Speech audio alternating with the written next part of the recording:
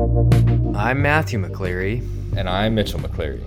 And this is Movies While They Sleep, the podcast where two brothers watch movies and talk about them after their families have gone to bed. Welcome to today's episode, where we watched the directorial debut of Michael Sarnoski, Pig, starring Nicolas Cage, now playing in theaters everywhere. That's right, Matthew watched Pig this week. And I watched some Black Shadows talk about pigs. This episode it was intended to be mostly about Pig, but because Mitchell had a, let's say, less than ideal less than savory movie-going experience. Mostly this conversation is about just our experience at the movies and kind of the state of movies and access to kind of culture and art right now. But I think it's a good conversation, right, Mitchell? I dare say it's a little bit more fun, a little bit more grab a coffee with a friend, yes, than even our normal review style conversations, yes, about movies. So I'm a fan of this episode despite my frustrations with my Pig experience. And towards the end of the episode we do talk in depth about Pig, so we hope you will join us. If you haven't seen Pig, this is I say this every week, if you haven't seen the movie, join us for the conversation, but I really mean that this week because one of us didn't really see the movie. But let's go ahead and get into our conversation already in progress. Let's jump in, sleepyheads.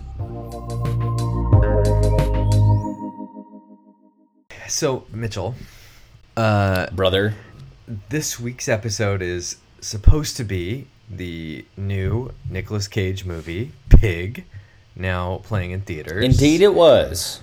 And you and I both went to screenings of the movie Pig. In theaters. In theaters, not at the same time. But we maybe ran into some difficulties. So do you want to set this up for the audience? And then we will, I think, have an actual conversation about Pig. But do you want to set this up for everyone? My disappointment is immeasurable and my day was ruined. To quote a popular meme. This is my first return, my victorious return to theaters. This is really your first movie in a theater? Since COVID. Oh my God. And now it's going to be my last because of the Delta variant, from what I hear. I get on Twitter every day. It's like, I'm vaccinated and I only live in my house and I got it. You're going to get it too. So I'm prepping for that. So my triumphant return to theaters was, my hopes were dashed, frankly. I tried to go see this movie with you, first of all. Those were my first hopes being dashed. Yeah, my first we were having batch of hopes. After a week of being away, coming home to a plumbing emergency, a shower that would not turn off. So we had a plumber in our house until 11:30 last Saturday night. Right, and we were going to see the movie at 9. You let me know, not going to happen. So we go out to this theater, this ritzy lounge chairs, give you food sort of setup. And do you like the lounge chairs? Do you like them? I don't care for them. I don't either. I don't like hearing people adjust throughout the movie. But you know what I don't like about them? I don't like that you take a normal sized theater and you're going to get about half as many seats in there. Maybe even less than half as many seats because of the loungers, because they take so much room. I have been in packed theaters with all the loungers, and it feels like nobody else is in there watching it with you. Well, that's the other thing. The way they build it, the row we were in, you couldn't see that there was another row. No. Which I guess most people would like, but it kind of takes away from the communal experience. Like at the Tower Theater, where you're sitting right next to somebody. Tower is perfect, although also very dim screen sometimes. They do have dim projectors sometimes, but we haven't gotten there. So, but it does not compare to my experience. Okay. So you're in there theater, with the loungers. Which I'm not going to put them on blast. Yeah, I don't name names. Yeah, but we go to this theater in the Sacramento region to see Pig at 9:10 on a Saturday night. You guys can go back and do the math. And the trailers start and they look fine, but they haven't quite taken the house down all the way. You know why? You know when they do that? Yeah. I don't quite understand that because the trailer too should get you enticed to watch the movie. Well, and, you I know. I agree, but I've also think we've entered into this era in which you have reserved seating. So people, even though the showtime isn't at 9:10, people are showing up at 9:30 because they know it's 20 minutes of trailers, so they keep the lights on for those people. I'm realizing my 20% of my graphic design aesthetic comes from this Space Jam opening sequence. Some of these images, I gotta tell you, it really holds up. Some of these images and textures are burned in my brain. That and really color holds and like up. color palettes, you know. Oh, fonts! My God. So anyway, I'm in this theater. Trailers are fine, but it's a little. You could all understand the light show that is happening on your face right now. I have Space Jam, the original, on in the background. I mean, Matthew just saw the new one, and we were timing out before we recorded, so that's why I'm watching the original in the background. I mean, it looks like there's a police car pulled up behind your computer, just flashing its lights on you. Like whatever I'm watching probably gave me an epilepsy warning. Yes, exactly. Beforehand. So I'm in this theater with my significant other and my significant other's brother. Important context. Previews look fine. House light's still down a little. I'm like, okay, but it's going to get better, you know? Previews go away after like a million production companies show their logos. It was it's a like, lot. all right. There was a lot on Sarah was like grabbing my arm, like, make them stop. So I'm like, okay, here we go. I got the popcorn. I got my icy, my Trinity. I have a cherry icy popcorn, peanut butter M&Ms. Not peanut butter, peanut M&Ms. I got it all. I'm on top of the world. And the movie starts, and I've seen the trailer to Pig. And I'd say 80% of the trailer of Pig happens in the first 5 or 10 minutes 100%. of the actual movie. Yeah. Which is nice. I like when that too. happens. And one of the first shots in the movie, I think it might be the first shot, is him staying next to that smokestack on the river. Yeah. Which is in the trailer. And the second I see that, I say, oh, God. This is not going to be good. My heart drops. It is a silhouette of black on the screen.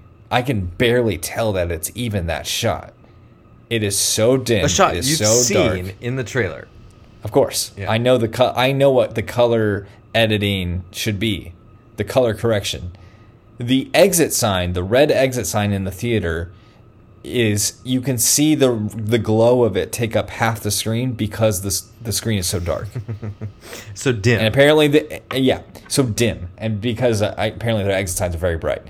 But I say this does not bode well, instantly knowing that this projectionist, I don't know how it works. I don't know if that's the projectionist call or equipment or some setting, but this is the darkest, dimmest, like can't begin to see or to like understand what I'm seeing on the screen experience I've ever had in a theater.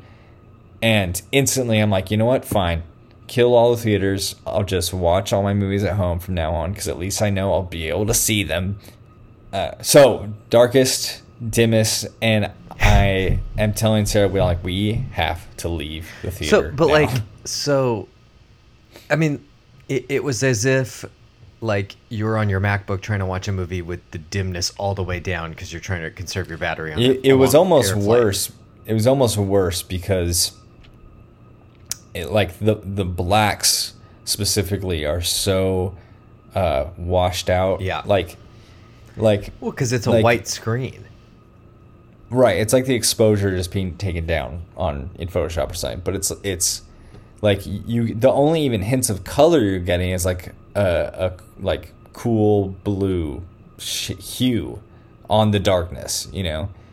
And so these shots are happening. He's cooking food. He's like doing the whistle to his pig. And I'm like, I know what this is supposed to look like. And I know that it is supposed to be like indie film, moody editing, colorization, whatever. And it's so far from that I'm like, I cannot tell what's happening. So, and I'm looking around the theater like it's not everyone else just up in arms about this. How many people were in the theater? Probably like 20. Okay. Maybe like 15. Okay. But to Sarah and her brother, I'm just like, guys, I mean, this is well, we can't see anything. And they're like, yeah, it's kind of hard to see.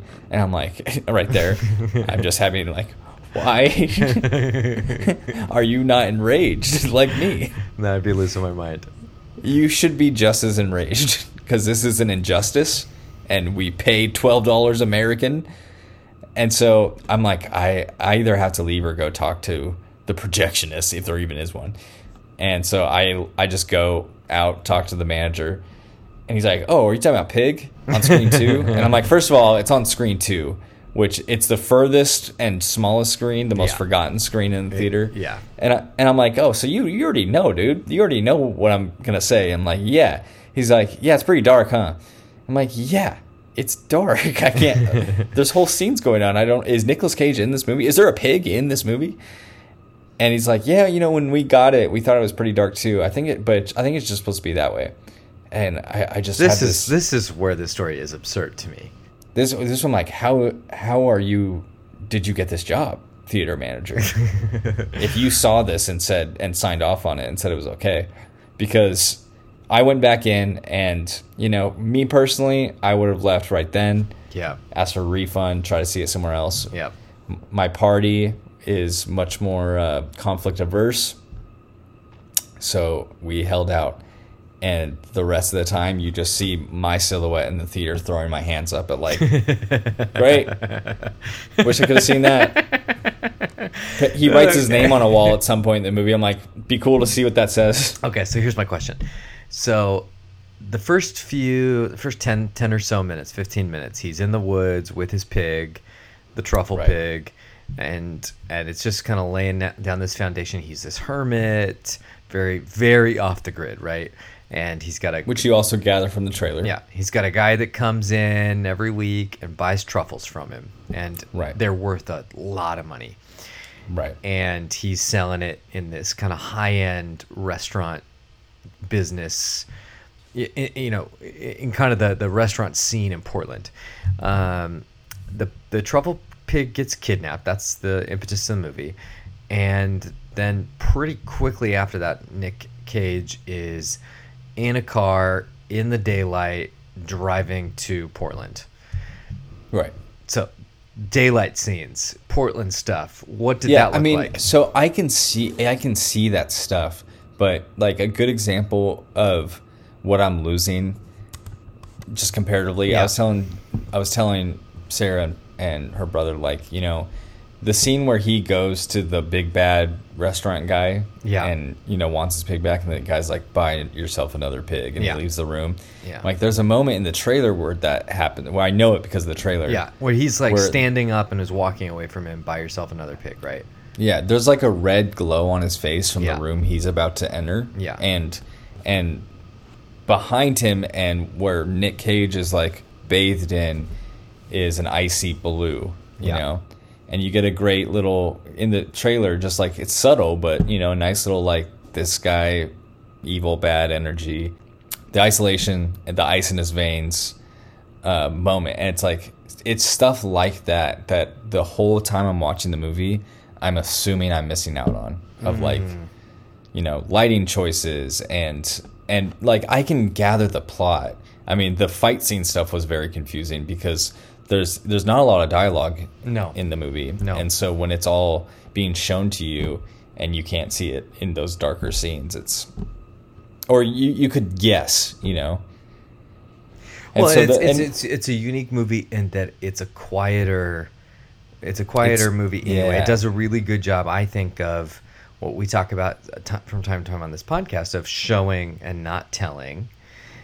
Right. And which I love. Which I love. And the invitation in a movie like that is to kind of being in this space of making inferences and connections and guesses in your mind as you're going along.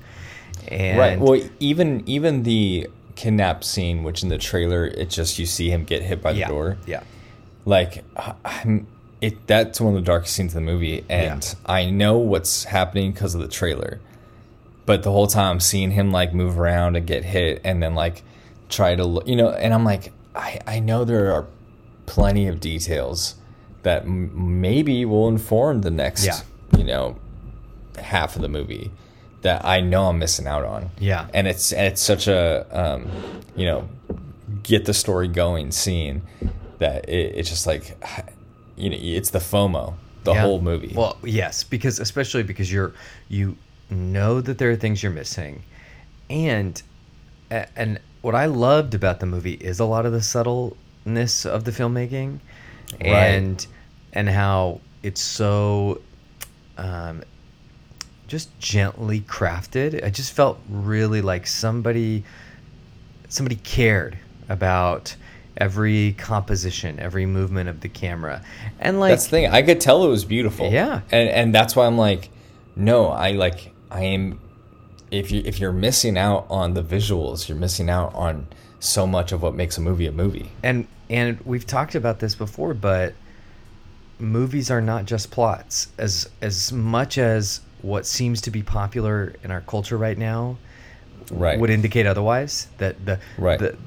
the way that we consume streaming television, that it all drops on one day, so you can basically consume a 13-hour plot over a weekend.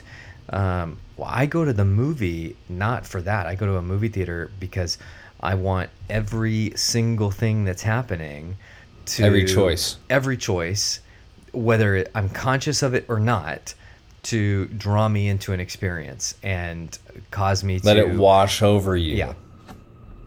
And what, like a tell of just like a glimpse into the entirety of the experience was early on when the friend to Nick Cage asked him, like, man, do you need medical attention? Because he was just beaten. And the three of us all were like, we didn't know he was bleeding. Oh, it's hilarious. So it's like, at that point, you're very much missing on. Yeah, no. So it's Important not visual Yeah, cues. it's not just the subtle things that you're missing. You are missing huge pieces of visual information. Visual information. Thank you. Yeah. Thank you. Yes. And so, so I was very just gutted that, kind of the build up to going back to the theaters. And what's tough about Pig is that it's so such a small Inaccessible. release. Yeah. Yeah. And so back, we were in Sacramento for the weekend. We're back in Redding. I can't find it showing anywhere because I just want to go back and see it for real, It's crazy. So I had the experience. I saw it the next night, and you had texted after your plumbing was fixed. after the plumbing was fixed, and you had sent me a text message that, Sunday morning or whatever, like, don't see it at this theater. And I was like, what happened? And you said it was so dark. And I was like, all right. So you said that there were what you said to me was, it felt like there were whole scenes that I am missing from or couldn't understand. There were entire scenes that you couldn't visually understand. Right. And sorry, everybody's going to hear this, but there's just a helicopter that's been flying around my neighborhood for the last half hour. But so you said there were whole scenes that you couldn't understand. And when I went in and I saw the movie, and it was me and three other people at a 10:30 showing on a Sunday night, and it was crisp, clear, bright, beautiful, and I spent the entire movie asking myself this question: what scene could possibly have been so dark that Mitchell couldn't have understood what was happening? Because I'm just thinking, oh, you said it was dim. I'm like, okay, it's a little dim. You could, you could figure it out. But what you're describing is a huge technical problem. This is insane. I'm like, theater manager's gaslighting me at this point. It's like, dude, no, this is like, I was just so shocked that more people didn't just leave. I can't believe people would sit through a 90-minute movie like that. I mean, you did, but I have multiple times I was saying, I'm going to go to Barnes and Noble next door because me staying here is like saying this is okay. Yeah. And this is an injustice. Now, did you complain afterwards? Yes. Yeah. A ton. Yeah. To the theater. Oh, no. Oh, you didn't complain to the theater. No, I just complained to my party, much to their chagrin. Yeah. Even though they were like, yeah, it was pretty bad. I'm like, that's what I was trying to say the whole time. Let's get out of here. Let's get a refund. That's crazy to me. It made me sad because, like, it's not hard to see why people are more and more just over theaters. Not to say that that's happening a lot, but if that happens a couple of times, you're like, dude, why would I? Well, it's crazy to me because I saw a movie, 2 weeks ago now. I saw Black Widow in theaters, and I don't want to say this is the movie theater's fault, but the power went out in the building during the climax of the movie, and they're like, it got really dead. Well, their emergency lights kicked on or whatever, and it took them about 10 minutes to get everything back on. Maybe it was the theater's fault. There was no blackouts in the area, so maybe they tripped a breaker or something. That whatever. But they get the movie going again, but then they can't figure out how to get the audio going for another 15 minutes. And so there was a solid, and they had rewound it a little bit. But they were choosing to play the movie. They were just choosing to play it. So they had rewound it a little bit, but there's 8 or 9 minutes of that movie that I watched completely silent, and not just any 9 minutes of the movie. I watched 9 minutes of the climax of Black Widow in complete silence. Oh my god! Now it wasn't in complete silence because the 30 junior hires that were there for a birthday party decided to improv their way through the dialogue of the silence, which was driving me absolutely crazy. But first of all, improv from anybody I love, but improv from junior hires, that's S tier. Oh my god, that's as good as it gets. Yeah. It took them 15 minutes to get the audio back on, and I have no idea why. I don't know how that works up in a booth, right? But it seems to me clearly there was a problem because the audio was not working, and I know all this stuff is digital. Just pause the movie. But yeah, I don't know what you chalk that up to. Maybe a year out of rhythm from COVID, but that's what it felt like. One of the managers of the theater came in, and everyone and it was a pretty packed auditorium. It was like a Friday afternoon matinee. It's a huge movie. And it was Black Widow opening day. There was probably 60, 70 people in the theater, and they gave out free passes to everybody in the room. And the guy walked around, and what he said to me, I was one of the last people to get one. I was in the back row. What he said to me when he handed me the pass, he said, "Hey, come back. See this how it's meant to be seen." And I'm like, at home on Disney Plus, I think, is the answer. Right. Because I'm like, I missed 7 minutes of the audio of the movie.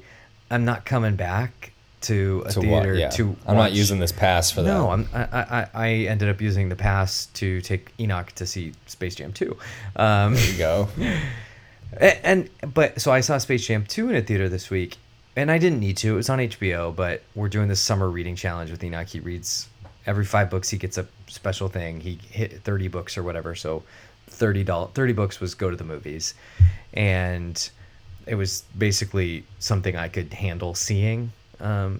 Right. And he had this moment kind of at the beginning of the movie where he looked up at the back wall and he could see the light coming through the projector booth.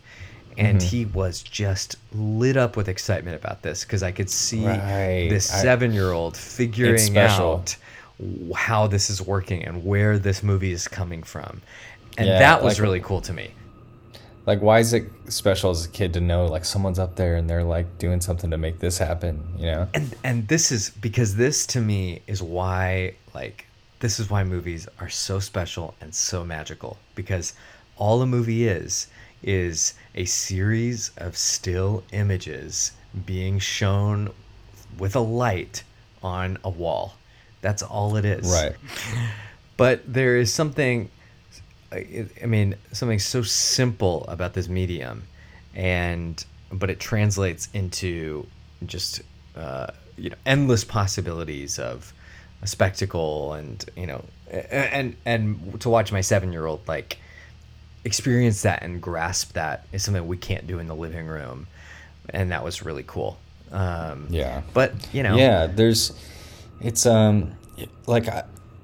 jumping the gun on our segments a little bit, but I started watching Silence this week. Yeah. And I felt myself not taking it as seriously because I just started it on my laptop, and then Sarah was watching something on the TV. I had my headphones on, and I could see my Twitter tabs next to it. Yeah. I would go full screen or whatever, but it's oh man, like ritual actually matters a ton. Yeah.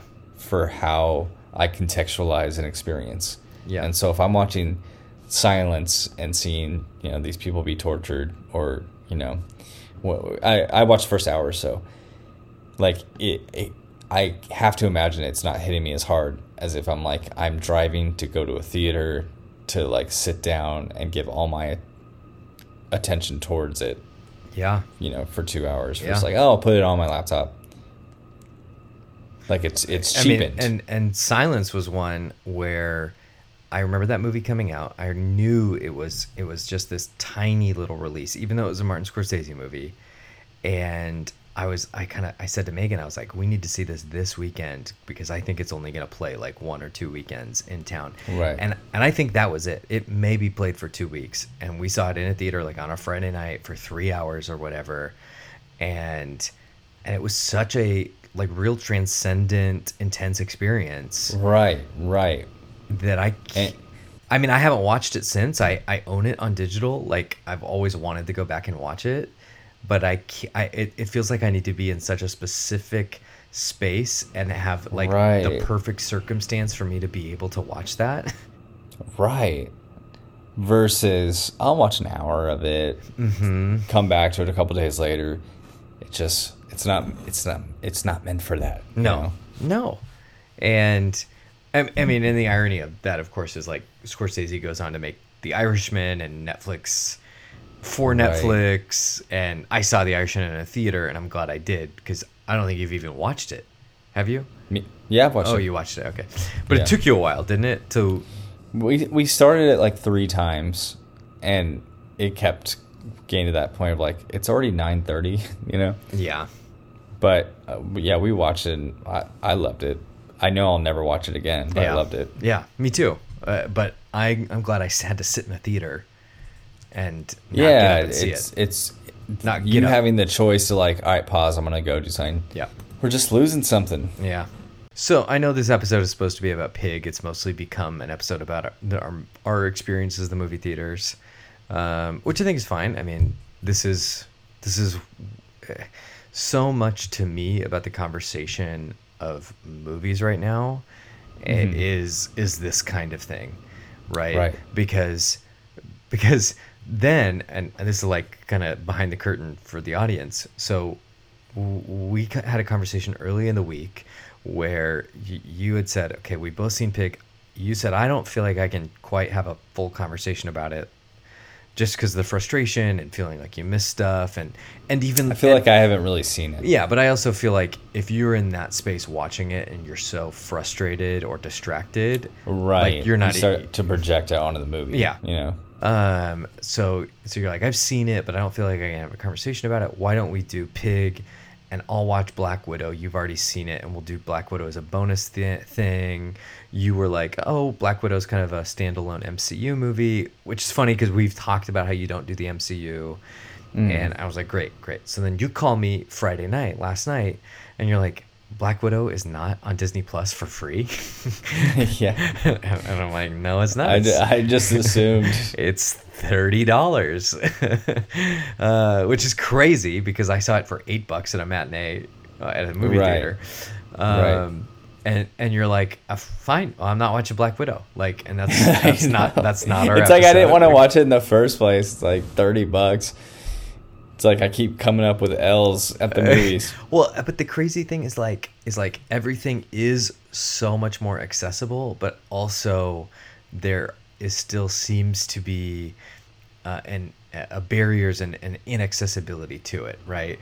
Like I feel like even more frustration. Yeah. Like, because you're lucky when it's a movie you're interested in that happens to be coming out on the service that you have. Yes. And it's for free. You know, well, on the service. For free, but it's what you are already paying for every month. Sure, but like there's not an additional buy-in through the service that you pay for, you know? But even like the experience of, like I've tweeted before of just my taste in movies is whatever's not on any streaming service. Yes, which is brilliant. It's timeless. It's so consistent that like my watch list on Letterboxd, yet nobody has any of these movies, and if they do, it's like $6 to rent or something. I know. Which, you know, hey, renting a movie is great, but you're just like, why am I paying for however many of these services? Well, and like, who do these services serve? I know. Well, and they're all basically loss leaders for the big giant corporations that own them. I mean, like the amount of money that they spend on securing the rights to content, creating their own content, they're not turning a profit for it because movies are profitable when they play in theaters and they make $1 billion. Right. They're not profitable when they're like quietly released on HBO Max on a Friday. Like a No Sudden Move. And like Soderbergh is fine because they keep letting him make movies, but they're not funding Soderbergh movies to make a lot of money. They're funding Soderbergh movies to, up their brand or whatever, and so they could say that, but they don't care if anybody's watching them.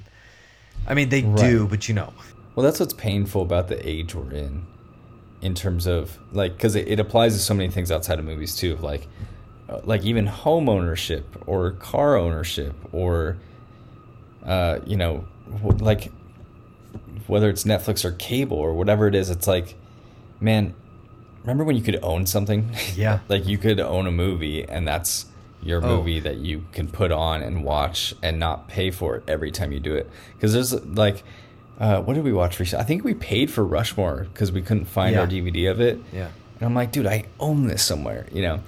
And it's not streaming anywhere, of course. And I'm like, the amount of times I've paid for this movie, and more I'm finding that to be the case where, because DVDs are, basically gone except for Criterion.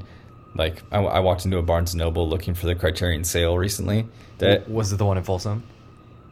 No, it wasn't. Oh gosh, we just named what theater it could be. No, it was in Reading, of course. I walk in looking, because Criterion's doing their big 50% off through Barnes & Noble right now. Yeah. And I go to the lady and I'm like, hey, where's the Blu-ray section? She's like, Blu-rays? I'm like, yeah, like Criterion, the movies. She's like, movies? Yeah, like how are you? She's like, no. She's like, nobody buys movies anymore. She did not. Yeah. Oh my gosh. And I was like, well, then what am I standing right in front of you asking about that? Who am I then? That's crazy. It would be funny. I was like, oh, okay, I'll go home then. Thanks for letting me know. Well, but okay. So basically, it's her way of saying, yeah, we don't carry Blu-rays here. And I was like, whoa. What's crazy about it to me is that like I, have access to or subscribe to streaming services. So like HBO Max is a good example. It's probably like my favorite. Me too. People bash it. I don't know why. I don't really know why. I mean, the HBO stuff is really good, but all the Warner Brothers library is really good. I mean, together it's unreal. Yeah, and but we get that free through our AT&T phone service. So because I'm an AT&T user, I have HBO Max. I don't pay for it, whatever. But then the fact that I have HBO Max and I have access to like the TCM Turner Classic Movies library through that makes me say, when let's say a movie is here's an example of one that I was looking at today. So I'm reading East of Eden by John Steinbeck this summer, and East of Eden is a movie that I've seen, but I haven't seen it since college. I loved it. It's a really good movie for a lot of reasons, but it's one of James Dean's 3 performances. And I believe it's the only one that he got to see in its entirety. Because he died before his other 2 movies were even released. And really special movie. Elia Kazan, famed director, and James Dean, East of Eden. And I know that's a Warner Brothers movie, and it's a TCM, and I've seen it on HBO Max. And the whole reason you have HBO Max is for the big Warner library. And you know what? I sure enough, I went to go check it out on there today, and it was inexplicably not on there. And it's not on any streaming service. No, of course. Why would it be? But I have seen it. You rent it on Amazon Prime. I have seen it because one of the things that I do, I buy a lot of movies on digital through iTunes or Apple Movies or whatever, and they run like $4 sales every week. So these 15 movies are $4 this week. So I like peruse them, and I don't buy a movie every week, but hey, I'll just say, oh, I love this, or I haven't seen this, I want to add it. It's $4. It's basically, that's how much it would cost to rent. I'm just going to buy it. I get to own it. I've seen East of Eden on there, and I chose not to spend my money on that because I knew it was always going to be in the HBO Max library, and then it wasn't. It wasn't, and there's no rhyme or reason. Like exactly. Like when we're finally ready to see that movie that we know is on Netflix for the past 3 years. Yeah, it's gone. It's like, oh, are you looking? Here's a similar thing. I'm like, dude, movies aren't like that. Similar. It's not like 7-Up and Sprite. It's like I'm wanting a very specific experience here. Oh, you're looking for Citizen Kane? Well, would you like to watch Joe Dirt instead? Like there's the producer's cousin was involved. It's like where sometimes when it's like you search, I'm like searching for, let's say, Matthew McConaughey, random actor, and they're like, no, but what about these other movies that have nothing to do with him? See, I love the you search for the title of a thing and it's not the first thing that's up there. You search for something, and instead of giving you that thing, Netflix will give you 12 Netflix originals that have nothing to do but maybe have the same actor as the thing you were looking for. Like, I mean, and it's like, okay, no thank you, I'm not interested in any of this. It's like you search No Country for Old Men and it's like our version of House Hunters. It's like, bro, there's not even like a word that's similar. And they're like, huh? You sure? Oh gosh, it's crazy. And that's the thing, is that like it feels like the whole infrastructure should be such that everything is much easier to access. Right. And I actually think the opposite is true. Yeah, it's like Blockbuster, at least back in the day, it at least felt fair. Like, you know what, they're out of or it's rented. Yeah, it's like, hey, you know what, fair enough. Or that guy was here. Or you know what, this 1,200 square foot Blockbuster couldn't carry every movie of all time. Right, but you know what, hey, fair enough. But yeah, but you know, the 6, 7, 8 streaming services I have access to should just about cover it. They're like, we have the biggest library of movies no one wants to watch. It's like around Halloween, we'll make up a new email and get a Shudder free trial. Yeah. And it's like, we have Halloween 3, 4, and 5. Oh, you wanted 1? That's not on a streaming service because we know people want that. You know.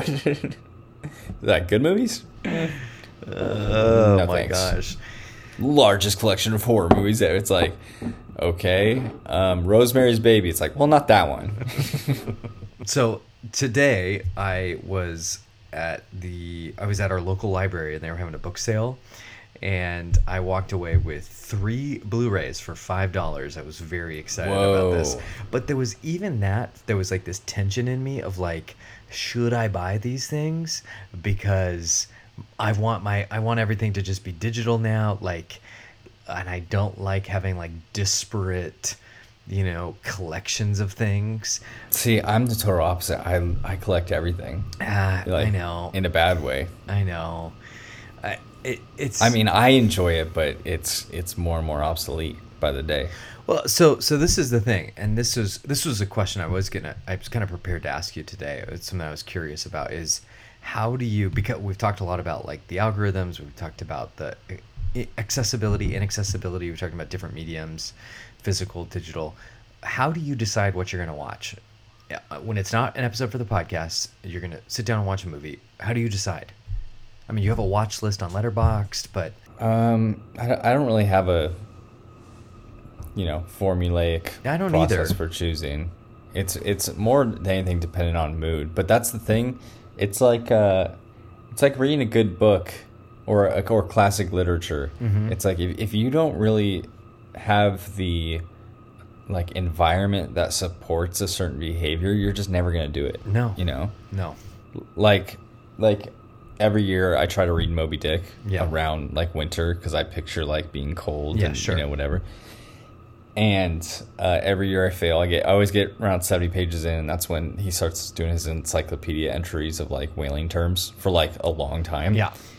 And I'm a completionist, so I do not skip. Start over every year. you have to start over, and I can't just like, all right, where does he stop talking about these terms? Yeah. And skip ahead. But it's like in our house, and we're trying to figure this out.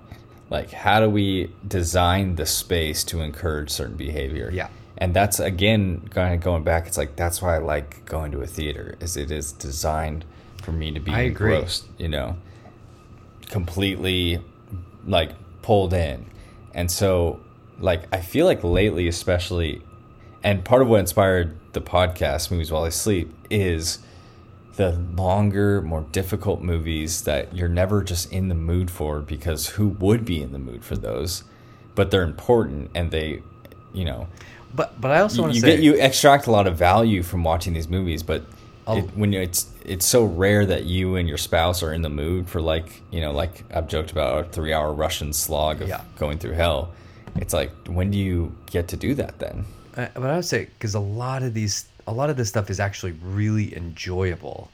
It's the breaking through the barrier of starting. Exactly. Yeah, it's like The Wire or Succession. Some of these more difficult. Or even Mad Men.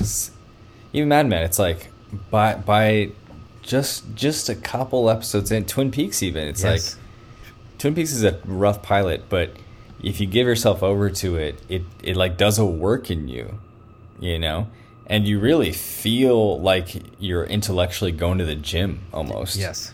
It's so refreshing and so engaging and so challenging compared to what you're used to, especially now, which is just doom scrolling about Delta variants. I find The Wire and Mad Men to be two of the funniest shows I've ever seen. Yes. Not because they're comedies, but because, like, you put the work in, and the humor is just like is so present and also such relief. But that's part of what makes that thing really enjoyable, because every bit of it works so well. Right. It's like every piece of it, there's so much depth to every part of it. Exactly. And it's intimidating and challenging just jumping into that. Yeah. Especially going off, like I said, from your normal instant hit of dopamine from social.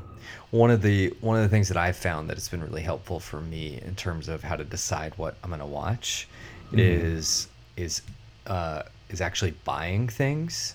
So exactly, that's why I do it. Yeah, it is buying the Criterion Blu-rays, but it's also buying movies on digital, because when they sit there in my iTunes library, I understand the temptation to think, I could watch it anytime it's sitting there, but part of me is like, I spent $4 on this. I should reap the benefit of that expense, and not let it just sit there and go to waste. Whatever. So like I got, because it's a Barnes and Noble Criterion sale right now, I got the Richard Linklater Before trilogy. Oh my gosh! Like, it's not like they're my favorite movies, but in terms of if you're gonna get something during the Criterion sale, it's like that is a must. So, it's before sunrise, before sunset, before midnight. I had seen Before Sunrise before. I hadn't seen the other two, and they're like relatively short movies, but there is a challenge to them in some way, because they're not very plot heavy. The premise of the first one is this couple meets on a train in Vienna. He's an American. He's flying home that next morning, and she's on her way to, her home in Paris or whatever. And he convinces her to get off the train with him and walk around Vienna all night before he's got to board a flight. And they just walk around Vienna all night and talk and fall in love, and then the movie ends. And I know that you kind of know that going into it, and that to me that sounds like a difficult concept, because there's no action, there's no plot. Like, it literally, I mean, there's a shot early in the movie where they're on a bus. They get off the train, they hop on a bus, and they start asking like slightly more personal questions of each other. And it's just a single shot. They're in the back of the bus. That the camera doesn't move. It doesn't cut away. And they talk for 9 minutes. And then all of a sudden the bus stops, and one of them says, this is where we'll get off. And I had this moment. I was like, "Oh, have they been on a bus this whole time?" Because I was It was a real time bus ride. It was a real time bus ride, but I was so engrossed in this conversation because the actors are absolutely amazing. The writing is dynamite, but like I'm so drawn in, and like I said, I've seen Sunrise before, but I put off seeing the next one because even though I had the experience of watching the first one, thoroughly enjoyed it, found it wasn't that difficult, the next one still felt that way. Right. But because I bought the trilogy on Blu-ray, I finished the first one, I popped the second one in, and you're like, let's go. And it was, it's so good. All three of those movies are insane. These are, in terms of watching back to back, the most fun trilogy out there. Yeah, which is like I say top Star Wars and Lord of the Rings. Miss me with that basic top 3 all time. Like in terms of like the experience, because it's literally taking place like actually 10 years later for each one. Well, it's that's what's crazy is I agree. So to binge them is actually pretty fun. Yeah, I think binging them is so great, and that's literally the opposite of how they were designed. Right. To be consumed 9 years apart. They were designed in a different world, though. Oh my gosh, but that's Linklater's whole thing is. It's not everything. Like, this is the guy who directed School of Rock, so he can do the kind of typical Hollywood stuff. And I love School of Rock. I think it's an awesome movie. Right. But he also did Boyhood. This filmed it in bits over 10 years, watching this kid grow up. Right now, he's doing an adaptation of Merrily We Roll Along, but they're going to film it over like the next 25 years, of course, and then show the footage backwards, because I think the musical, they age in reverse, like it's them old at first and then they're thinking back to their younger selves, and so he's gonna film it this way and then reverse it. This guy sounds like me. Just no, I'll have a movie. It's 10 years now. Hold on, trust me, I'm working on it. Yes, I am working on it. I know. How does he get the funding for this stuff? I know, literally. That's what I'm like. Okay, no, I still need my house. I still need to pay the bills. But this movie in 25 years, if I'm still alive, I know. He's like, look out. That's so funny to me. But anyways, my whole point in bringing up the Before trilogy was they were sitting there. I bought it. They were sitting there. I watched all three of those movies over the course of a few days, and the only reason I did was because I bought the thing. And it's a beautiful box set. It is. It is really nice. No, that's why I collected CDs back when CDs existed. Because you listened to them. Well, Spotify was like in college, it was an option, but it's like, or why we buy records now. It's like, dude, I bought this. Yeah. It's not passive consumption. Yeah. Which is what feels like everything now. Yeah. And it's funny. And so there's so much, there's literal value that you say that you like trade. Yeah. You do that with your time, but it's pretty hard to like quantify how valuable your time is to yourself. Yeah. It's funny unless you're like Gary Vee or something. Because I think if you were to like unsubscribe from all the streaming services, right, and you take that money and say, this is my monthly budget to buy movies, I don't think you'd run out of stuff to watch. Right. And I think you'd actually watch. I think what you would watch would be more enjoyable and more valuable than wasting it on whatever. Right. And similar to TV shows, it's like, oh, I don't have to be worried about when Mad Men leaves Netflix. It's like, dude, I own Mad Men. Yeah. Exactly. Like if I want to go through it, I can do that. Yeah. But I know it's like I'm more and more trying to peel back the screen experience and more feeling the poison of it, Yes. And so, yeah, dude, when you spend a half hour just looking for a movie to watch because nothing, you just die a little every Friday night. It kills me. There's this kind of theory that's been developed and talked about. I don't know how much of it's a theory or like actual brain science, in terms of how we work, and talking about something called deep work, and how yes, I've heard of this, and how the human brain does this kind of thing instinctually, where every time we face a barrier or an obstacle, we distract ourselves. We try to remove ourselves from the situation. And what that looks like in our modern workplaces is, hey, I'm writing this email and I got through 3 sentences, but I'm not sure quite how to end it. Let me go check my Twitter. Because the brain needs to escape out of it. Because get me out of here. It's like the easiest work that humans have ever had to do. Oh, okay, I can't do this.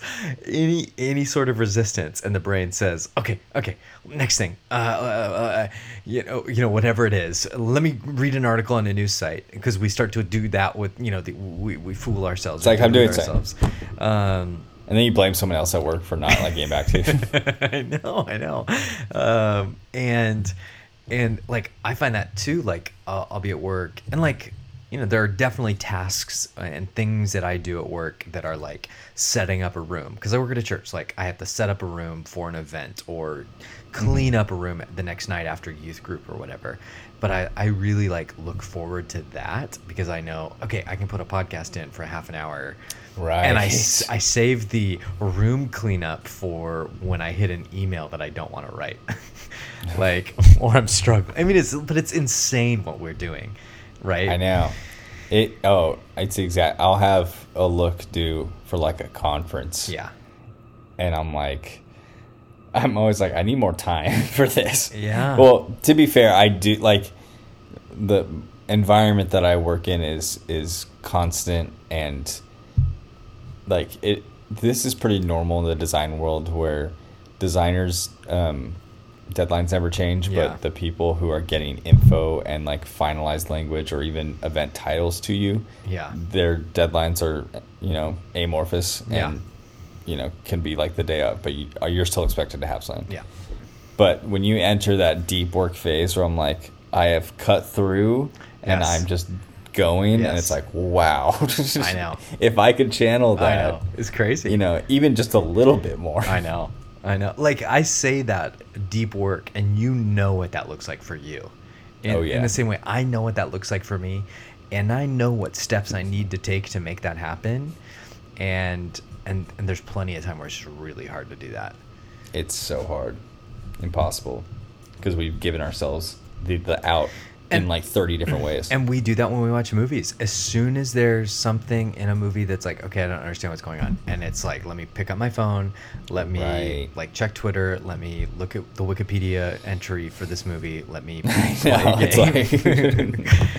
Because it would tell me, please. I heard a guy talking about watching movies with his 7-year-old, and his 7-year-old really likes to ask questions like, who's this, and why are they doing this, and what are they doing? And he just started saying to his 7-year-old, hey, if the movie wants you to know, it's going to tell you. And right. I have the same information that you have. and like, that's the exercise that we participate in when we watch a movie, is if it wants you to know, it's going to tell you. And our brains have gotten to this point where like, we can't handle any sort of resistance, which, again, back to this overarching point, when you're in a movie theater, you cannot do that stuff. Right. I mean, you certainly could check Wikipedia or play a game on your phone in a movie theater, but you'd be a monster. That kind of behavior is still socially pretty unacceptable. Right. And the really good theaters kick you out. Yeah, exactly. So, I mean, I've loved this, deep dive into all things movie, but people are here a little bit for Pig. Me feeling like I can't speak on it all. Do you want to just give us like your, short Siskel and Ebert review? Yeah. Or just like what you thought about in general? Yeah, I'll give my kind of thoughts, and I'm going to compare it to a movie that may surprise you, because I think, I really loved Pig. I thought it was just really, I think I said just very gently crafted. Like, this was a work. This was like real care went into this. from all of the filmmakers, all the like actors. making a baguette. I mean, yeah. I mean, like, and yeah, A salted baguette. it is one of my favorite things to watch, like, actors cook food in movies, and especially when they're playing like really good chefs. And it's just an enjoyable experience, and that's what the movie felt like to me. It was like this really sweetly well crafted thing. And I think one of my big takeaways from the movie was that it was surprising, that it kind of came up against my expectations for the film. And that is like my expectations in a lot of ways. I mean, partly it's the way that it's advertised. It's like the only Right. thing you see in the promo, in the trailer, is like the pig getting kidnapped and where's my pig, you know? Right. They played a little switcheroo. Yeah, I with mean, the and marketing. I don't think I was expecting some like knockdown, drag out John Wick with pig. Same. So I wasn't totally surprised by the movie. Wasn't expecting Mandy or anything. No, but I was still surprised by how much it is just about existentialism. It is just about grief, and how what like is subtext in John Wick, you know, grief and loss and that kind of Right. thing, is just the text of Pig. Right. Right. And how they don't try to cover that, they don't try to obscure that in any way. That's just what that's what they set out to do, is make a movie about these themes. And Right. and they're very clear and overt about it. And so it's not a very exciting movie. It's really a sad movie. And I you know, one of the major themes that I love is this kind of thing that comes to a head at the end of the movie when the big bad finally confesses that the pig is dead. Right. And Nicolas Cage's character like breaks down, like weeping about this this realization, and it was so shocking to me in the movie, because I think what I'm used to in a movie, in a reveal like that, is like a character immediately going into like denial, like, or disbelief, or, you know, I'm being played here, that's not real, you know. And he immediately just takes it as true fact, you know, because like the villain is a duplicitous character who has stolen his truffle pig. Right. I am, as an audience member who's watched a lot of movies, I'm thinking, is he lying about the pig being dead? Is he just saying this to get him out of his house? And Nick Cage just breaks down weeping, and then they have a conversation. He has a conversation with his buyer later on, and it's something like, part of me wishes I had never tried to go look for him, because then I wouldn't have found that I wouldn't have found that she had died. I wouldn't have found out that she had died, and then in my head she could have always been living. And this very, like, this kind of real wrestling with how we deal with grief, and you know, how do we confront it, because obviously the whole movie is the foundation of his grief is, I think, his wife must have died 20 years before, and he moves out of Portland, he throws away his career, becomes a secluded hermit, totally disconnected, and, you know, the pig has become a proxy for that. And I think his grief of losing the animal is like him actually being able to deal with losing his wife. But I mean, just real, I don't know, it definitely feels like cliche at this point in culture to say this is an amazing movie or TV show about grief, because like everything is. But I don't know, I this very particular aspect of it, this how do we insulate ourselves from, because that's what he does. He becomes a hermit, right? And he insulates himself away from relationships, away from the world. He's protecting himself from ever having to experience that grief of losing his wife again. That's the mind game he's playing with himself of, if I had never tried to find the pig, I would never have known that. And he's, again, trying to build that wall to protect himself from grief. That's so much of the movie is... And then the buyer says, but the pig would still be dead. Yes, but the pig would still be dead. And he's like, but I wouldn't know. And the question central here is it more important to just protect yourself from having to deal with the grief than the actual loss itself. Yeah, but all of this, I think this is the point maybe partly that you're going to make, is what's also so fascinating about this movie is that the lead is Nicolas Cage. Right. Like, I think that from what I could gather, like, again, when he collapses, all I was thinking was, this is probably a great moment. But I can't experience it right now because I can't even see it. But as you're explaining it, and just from what I saw of the movie, or heard, I should say, it's like there's kind of a cool trick of choosing this guy who's kind of wacky, or known as more of a meme in a lot of ways. Yeah. And, having the marketing seem like it's going to be this, like you said, John Wick adjacent Taken 3 with a pig. And then you take all that expectations and subvert it with a really thoughtful, really unique meditation on grief, right, and how we deal with it. Right. Like, I think it's a cool trick to me. I agree. Because you're primed for one thing, and it when you're really like open and ready to see the craziness, and then like here's like a still soft voice. Yeah. Yeah.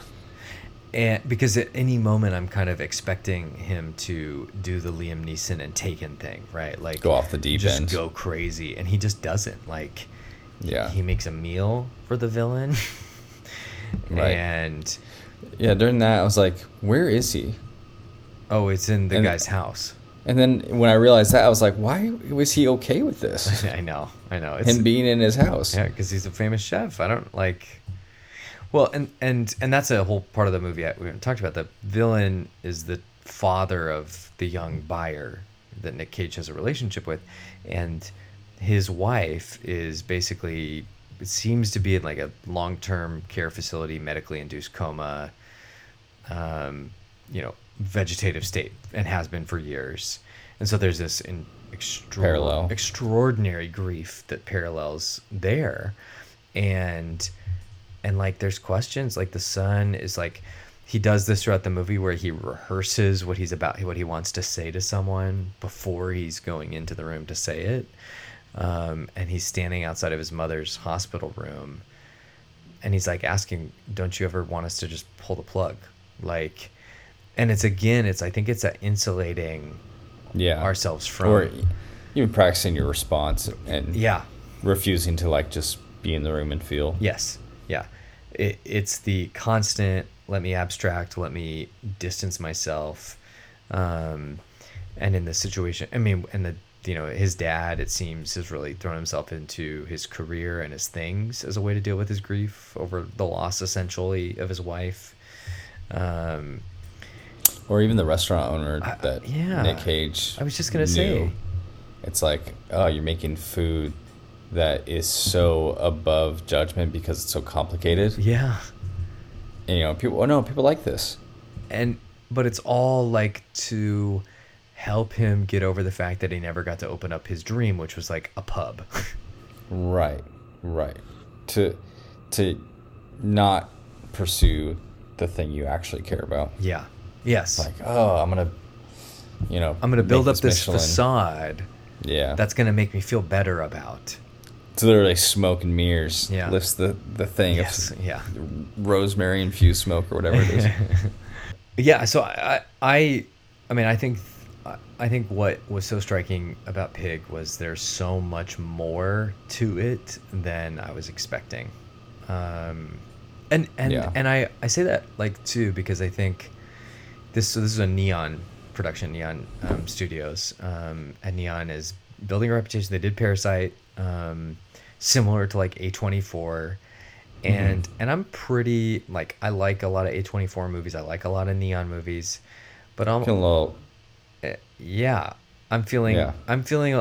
to me, I know people who are like, oh shoot, the new A24 movie's coming out. I'm like, okay, well let's see, because I think a lot of this indie stuff that's coming out right now feels deeper than it actually is. feels more complex than it actually is. And the marketing's really good. Yeah, and the A24 brand or the Neon brand means a lot. I mean, the A24 brand in general of like having the A24 hat or socks or whatever. Yeah. It's like that almost feels like as important Yes, and it feels unheard as of. the quality of the movies. Unheard of in like movie history that there are people wanting to purchase. I got the new Paramount merch. Yeah, nobody was saying I just got myself the Touchstone Pictures polo or whatever, like Right. But so A24 is a brand, but I think a lot of this stuff is not as complex, nuanced, layered as maybe it feels or our expectations are because it's A24. Like letterbox hipsters would make you think. Yeah, like Film Twitter or something, And I mean, and I say all that like I think next week's movie is a A24 movie. So The Green Knight. The Green Knight, which we will get to. And I'm absolutely thrilled and excited about it. So, Yeah, no, I mean, for the most part, like I'm stoked. Like here's what I appreciate about people like Neon and A24 is making original movies. Yeah. But, like, even if they're not amazing, thank you. Yeah. And the point I was making though is that I think Pig really does stand above a lot of the kind of current slate of indie stuff, and I was really impressed by it. It was a movie that was surprising in a lot of ways. I think earlier you and I, in prep for this podcast, and we're not going to really have this conversation, but we're talking about like unexpected performances or star turns and how this is kind of a unique thing for Nick Cage. I think less that this is a unique thing for Nick Cage. I think I feel like in the internet conversation, the memes, people forget about the baller movies that guy's in. Yeah. I mean, like, and recently too. It's not like Matthew McConaughey when he had his like McConaissance or whatever, where it's like all of a sudden he's just in great movies. It's like Nick Cage has just had this ebb and flow throughout his career. Nicolas Cage is just in 6 movies every year, and 4 or 5 of them are bad, and like one of them is great, But it's he also just says yes to everything. This is different to me than like Adam Sandler showing up and doing Uncut Gems or the Meyerowitz Stories, doing his dramatic thing once every 5 years, because Nick Cage is he's not a comedian, right? Like he'll do anything. This is the guy who started his career doing stuff like Raising Arizona, which is slapstick Coen Brothers, but who also does adaptation and like what he does in adaptation is crazy because he plays twin brothers and they look identical, but you always know which twin is which because of his presence and the way he holds himself. Like, the guy is such a great actor. And so I don't say this was a really surprising thing for Nick Cage. In fact, I think this is kind of like weird Nick Cage. Like, he gets to have crazy hair. Yeah, he gets to have big beard. He gets to be all bloodied and bruised for 90% of the movie. Like, this is like, okay, this is weird Nick Cage. I think hard to picture anyone different. Yes. So I think the movie itself is surprising, and it reminded me actually a lot of, to be honest, probably because of the mushrooms. Actually, now that I think about it, it's hilarious. I thought about this earlier today, and now I'm just realizing how much they actually have in common. But Phantom Thread, which is a movie that, like, on its surface seems to be about one thing, but then as the movie starts pretty immediately, I'm like, oh, this is not a movie. This is not a movie about a dressmaker. Like, Phantom Thread about his empire. Whatever. No. Like, you think he's gonna go a little, what's it called?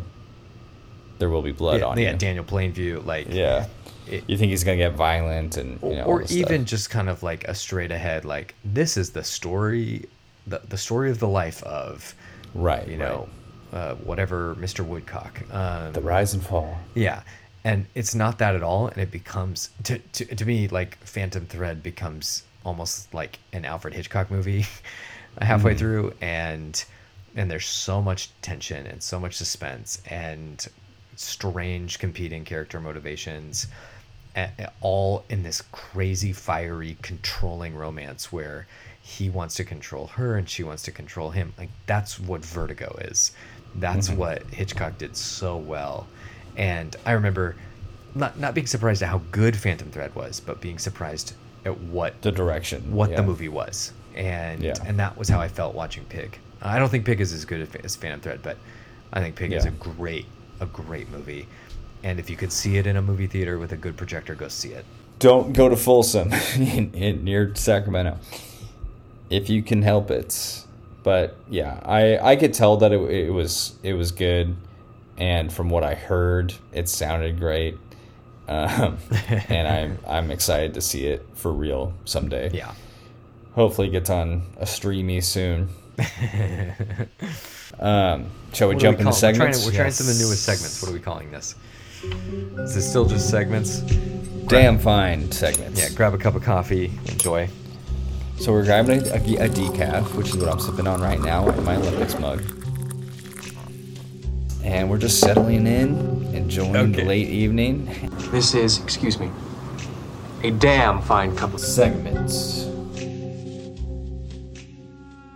This is maybe our shortest segment section ever, because I'm going to ask you, Mitchell, what was your favorite shot? I loved just the blackness. Just the dark. So funny. Night of the soul.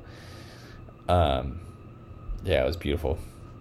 I'll pick one from the trailer. Yeah. For the gram. I have one that always kind of sticks out to me as I was thinking about it, and was such a unique thing in our conversation. But I love this shot of him, and the villain's house has this like great like amber glow to it. A lot of like wood, like dark wood furniture, and then all the lighting's really warm. But there's this great shot of like Nick Cage just looking disgusting, like beard, blood, bruise, and like just clothes that haven't been laundered in months, preparing like this gourmet food and carrying it to the table of the villain. And the contrast to me is like just hilarious, but also so much about what the movie is. And what really is like the unique hook of the movie is this fish out of water, this crazy hermit guy coming back into this world that he has rejected because of his loss, and sitting at a 5-star restaurant table. Yeah. Yes. And so this is him carrying this like perfectly plated portion of food to the villain's table. I'll find it. We'll put it on the Instagram. But I like the way it plays with a lot of that stuff, and the way that he is so shameless and has no pretension about his appearance because he's so obsessed with his loss. He's experienced some ego death. Yeah, absolutely. As they call it. Cool. You, I assume, don't have a Letterboxd review. Also, my Letterboxd review is, I hope to see it one day. Yeah. I gave it 4 out of 5 stars. So I liked it a lot. I think it's really, really good. One of the better original movies I've seen in 2021. One of the better 2021 releases I've seen. Yeah, that's the thing. It gets 3 stars just on being an original movie. Yeah, for sure. And our last segment is other stuff you've been watching. I know we've been talking a lot about movies that we've been kind of skating around recently. I know you've had Space Jam, the original, on for most of this conversation. But what have you been watching recently, Mitchell? What? Yeah, it's so good. It's the I know. It's so crazy. I love Charles Barkley in this movie so much. Oh my gosh. I've had it paused on her for like an hour. Oh my gosh. I'm at the psychic reading in the original Space Jam, and maybe that'll be my favorite shot of Pig. Oh my gosh. Her going, I see aliens. I see aliens. And all these NBA stars being like, huh? And Looney Tunes. My Enoch, my 7-year-old, says, "Dad, what is this lady doing, and what is she looking into?" It's like no context. But what I watched this week, I actually have one. We watched Shiva Baby when we found out that Black Widow was $30. I love this. Which is, I know very little about it. The main actress was like I knew from Twitter. As like kind of a Twitter star, like very deadpan jokes, Yes. you know? Yeah. But now she's like all of a sudden in movies and TV shows. Yeah. And then a couple other like actors I've seen, but you know, can't put a name to. But anyway, it's Ada Shiva, which is after a funeral, Yeah. basically. And the whole movie. It's only an hour and 17 minutes, I think. Man. Like Maybe it's I a will short watch one. it. Yeah, and it's just an exercise in extreme family stress. Oh, that's great. And it's, like, the editing is really interesting. The way they layer family members, these like Jewish family members talking over each other and kind of critiquing the different people that are walking by and characters and stuff. Like the layering of the conversations along with the score Yeah. is very effective Yeah. in the anxiety. Sarah's like on the edge of the, like, I need to stop watching this because you're just feeling it. And it's funny. It like, I gave it a 3.5 Yeah. on That's Letterboxd. like It's solid. yeah, super solid. Yep. Want to crush an hour and a half, go Yeah. for it. Where did you watch that? I think it's on HBO Max. Newly Oh, added, cool. of course. Great. Every movie I watched is on HBO Max. Yeah, I know. And then like I said earlier in our conversation, I started Silence the first hour or so. Yeah. It's great, isn't it? Dude, Adam Driver's in so many things. I know. He's so good. Like, it's crazy that a movie like Silence, because I can tell from an hour in, like, holy crap. Yeah. That movie like that could just, like, float on into the, I know. you know, stratosphere and no one even thinks about it or talks about it. I think it's a really underrated work of his. But it's also so different. It's such a different than what people think of as. I mean, even Scorsese. outside of Adam Driver, like, you know, or are you saying Scorsese? I'm saying the Scorsese of it all. Like, yeah. It's very good, very intense. Yeah. I can tell, like, it's like the first hour is hard. Yeah. To watch some of it, like, you know, it's 3 hours long. I can't imagine what's going to happen, but it's just crazy that it felt like it slipped through the cracks in a lot of ways. Yeah. It was a real passion project for him. But I think it's a really great work. That's a good one. What do you got? For me, mostly, I mean, a lot of Space Jam this week, but I also watched the Before trilogy, Before Sunrise, Sunset, and Before Midnight, and I love those movies. And it is, again, I said this earlier, but even as I was getting ready to start the third one, I had just a little bit of like, okay, I'm doing this again. This is hard. Like, this is going to be hard. It's going to be just a conversation for an hour and a half. And it is such a delight. Like, the writing is so good in these movies. I know. But again, these central performances are what make it work. These movies should not work as well as they do. Right. And the first one should not work as well as it does, but the fact that they return to it 9 years later and 9 years again should not work as well as it does, and it is astounding. It is a delight. Yeah. So I love the Before trilogy. If you haven't seen them, check it out. They're all short. They're all basically 90 minutes or under, which is really nice. And yeah, just super enjoyable. To be young again and old again. And middle-aged again. It's those are good. Super good. So we teased this earlier, but Mitchell, next week, what are we watching? We're gonna try this again. We're gonna give theaters another chance. Yeah, because this is another theater release. This is one of my most anticipated movies since the beginning of the pandemic. Because it originally was slated, like most movies coming out right now, last summer. I mean, this was like a spring 2020 release, and we're just now getting it. We're finally getting it in the summer of 2021. The Green Knight, A24's latest offering. It looks baller. Oh, I can't wait. Again, they just crushed the marketing, and I get very excited for it.